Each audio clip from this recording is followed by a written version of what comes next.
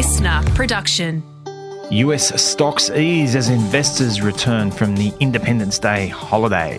And the Aussie share market is expected to have another poor session on Thursday after a disappointing night on Wall Street. I'm Tom. And I'm Ryan. It's Thursday, July 6. Welcome to the CommSec Market Update. Ryan, the Americans have returned from a day off and it was a little bit disappointing. Stocks down, a bit of a pall being cast over things by the minutes from the last FOMC meeting. The markets really are at wait-and-see mode at the moment, and we're waiting for key economic data towards the end of this week, Tom, particularly jobs data. And since the Fed is data-dependent, so is the market. But really, there's so much anticipation around these outcomes. So in the case of the minutes, there was nothing that I found surprising other than you. I'm sure you share my view. What could you possibly expect from a central banker in this point in the conversation to say other than the trajectory for interest rates is up? Fed officials, importantly, at the June meeting, and I guess we need to provide some context here, decided to hold off raising interest rates, opting for a pause to assess the impact of the most recent 10 previous rate hikes. And what the minutes did suggest was there's some disagreement amongst some of those policymakers, with some saying that rates should go higher as inflation remains elevated, and others wanted to pause or skip and assess the economic data and the impact of those rate hikes that we have seen. Yeah, it makes sense to have that discussion. Naturally, this is the forum for it.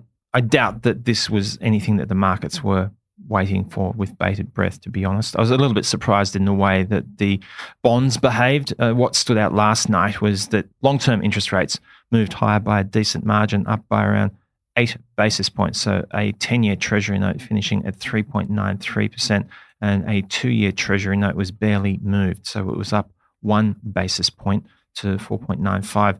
Under these circumstances, with that conversation, you would perhaps think that the shorter dated government bonds might be a little more sensitive to this conversation, but it wasn't the case. Well, the 2-year was virtually unmoved, and we saw a little reaction from markets broadly to the minutes.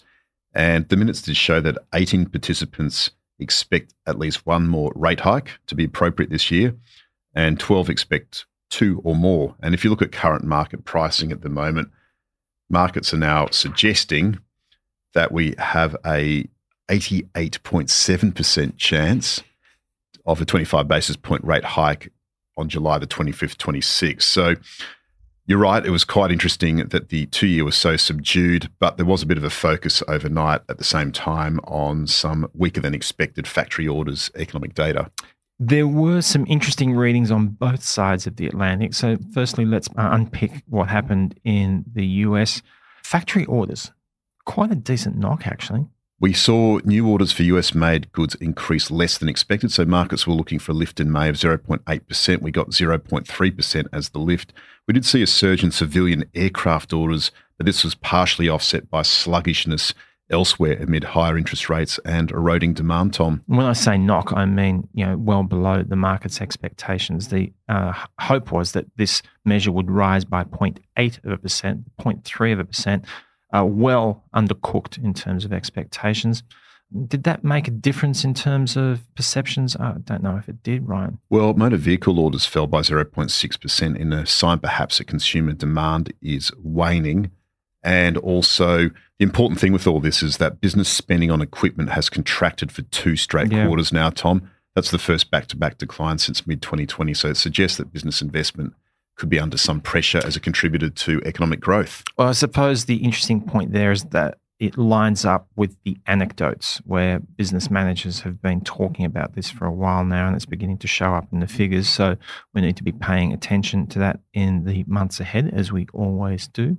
What stood out to me in the European experience, Ryan, was that producer inflation was well below the market's expectations, and that didn't have a meaningful interest rate impact either. Well, we're seeing some easing in producer prices at the moment, mainly because energy prices are down. But what stood out to me last night, Tom, in Europe was the latest update on Eurozone business activity. And we saw the Purchasing Managers Survey, which basically looks at both manufacturing and services activity in the Eurozone. The composite number there declined to 49.9, which is below the 50 level, which we've been talking about, which suggests that we have had a contraction, and that's the first contraction in activity in Europe since December. So services activity is starting to ease off those high levels, and we did see France's dominant services sector fall in June for the first time since January. The broadest measure of European stock performance, the Stoxx 600 index, was down by around 0.75%. The German market was down by almost 0.2%. The French market down by a little over 0.75%, and the UK market down by about 1%. So the bottom line there is that you've got a moderating pulse of activity, and then you've still got the central bankers out and about talking about the need for higher rates. The ECB at the moment seems to be a little more hawkish than the US Fed, at least. Well, we have heard from Christine Lagarde in Portugal recently, and she said that she needs to tackle inflation. Interest rates in the Eurozone at around 3.5%, are much lower than the rest of the world. So they need to lift interest rates there to combat inflation. But concerns about a recession are growing. And what we also saw overnight in Europe was worries about China. So the services activity index yesterday from Caixin, the private sector one, that weakened to the lowest level in about 5 months. And that was reflected in weaker mining shares last night in Europe. We saw the miners down 1.1%, so global growth concerns hurt metal prices, and China exposed luxury firms such as LVMH, Louis Vuitton, Moet Hennessy. It was down 1.1%, Europe's most valuable company. And then we also saw Chinese exposed companies in London, so HSBC and also insurer Prudential, they were down by up to 3.9%. And Ryan, a point worth circling back to is that geopolitics can happen on a couple of levels. It can be, quite conspicuous, or it can be quite overt. There is quite a lot of tension in the technology space at the moment in relation to the United States and China at varying levels. There's a lot of heat around, the metals that go into the production of technology, but it's also shown up in a couple of other areas as well.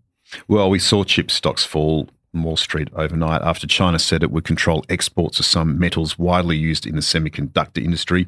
So there's tensions between Beijing and Washington continue to rise over those high-tech microchips. We saw the Philadelphia Semiconductor Index down by 2.2%, and that weighed on shares of Intel, which were down by 3.3% on the Dow. Whenever you're talking about organizations that mine those types of metals, Lynas, for example, can even extend through to lithium miners, even to an extent iron ore, I suppose, probably on the periphery. All of those types of metals.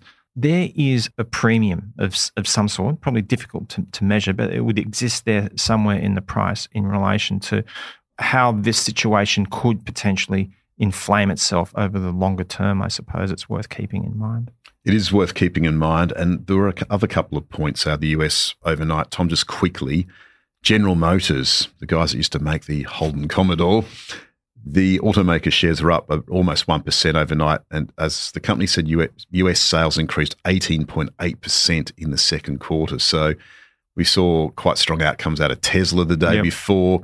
And now we've got General Motors with strong outcomes. And then, of course, you're excited tonight, aren't you, Tom? Because Meta Platforms is launching a new Twitter competitor. Yes. Well, this has been spoken about quietly for a while. So it's finally on the cusp of being unveiled. So it'll be interesting to see what sort of a response it gets from users. That's really the most important measure. The app is going to be called Threads and will be Twitter's main competitor. It's going to be launched on Thursday. And we did see Meta Platform shares rise by up to 2.9% on the back of that news. I mean, there has been a lot of mucking around on the part of Elon Musk with Twitter and the way that users can engage with that platform. It's actually been a bit of a punish, to be frank, using it from time to time. So this is a far more seamless user experience. It'll be interesting to see how things pan out. On the local front, look, to be frank, there's not a whole lot of stuff that's going to take your breath away today. We've got international trade numbers out. That will be probably more academic rather than having a meaningful impact on prices. Anything else that stands out for you, Ryan? Well, we're expecting to see a trade surplus of $10 billion for the Australian economy in May, which is another strong outcome. And in addition to that, in company news, Peter Warren Automotive hosts an extraordinary general meeting. ALS is expected to pay its dividend. And then tonight, attention will be mainly on those services sector surveys in the United States. But also we get an update on ADP payrolls, which is a private sector payroll number, and we're expecting to see 225,000 jobs added in the month of June. I suppose, the point to bear in mind when it comes to US employment figures is that they have been quite strong lately. And if there's, whenever there is news, as a market participant, what we try to do is, run that mental algorithm, like where does the risk lie in these set of figures. So if there's going to be a risk, would you say it's towards something being stronger on employment rather than not? Well, in terms of the market's response, certainly. So if we see a stronger than expected number above, well over 200,000, well, then that sets the tone for the payrolls next day. And those official numbers could then lead to a bit of a sell-off if inflationary concerns around wages peak again. And, all roads lead to inflation these days. But I suppose the other thing, Ryan, is that it's not just inflation, but it's also the core rate of inflation that is, I suppose if you were to try and paint a visual picture of it, you've got the fire, but in the guts of it, you've got those coals. And the coals are what represents core inflation at the moment. It's proving quite challenging to subdue. And that ambition of central banks to get it under control by the end of next year, which is basically their line in the sand, they can afford to perhaps talk about easing up now. But as we move into the end of the year, if you're still looking at hot numbers, it's going to be a vastly different picture. Certainly a challenging economic backdrop and one for policymakers to contend with, Tom. Indeed. So thank you very much for tuning in today. If you've got any comments, drop them in the comments box. Tune in to Laura and Stevie this afternoon. Have a great day.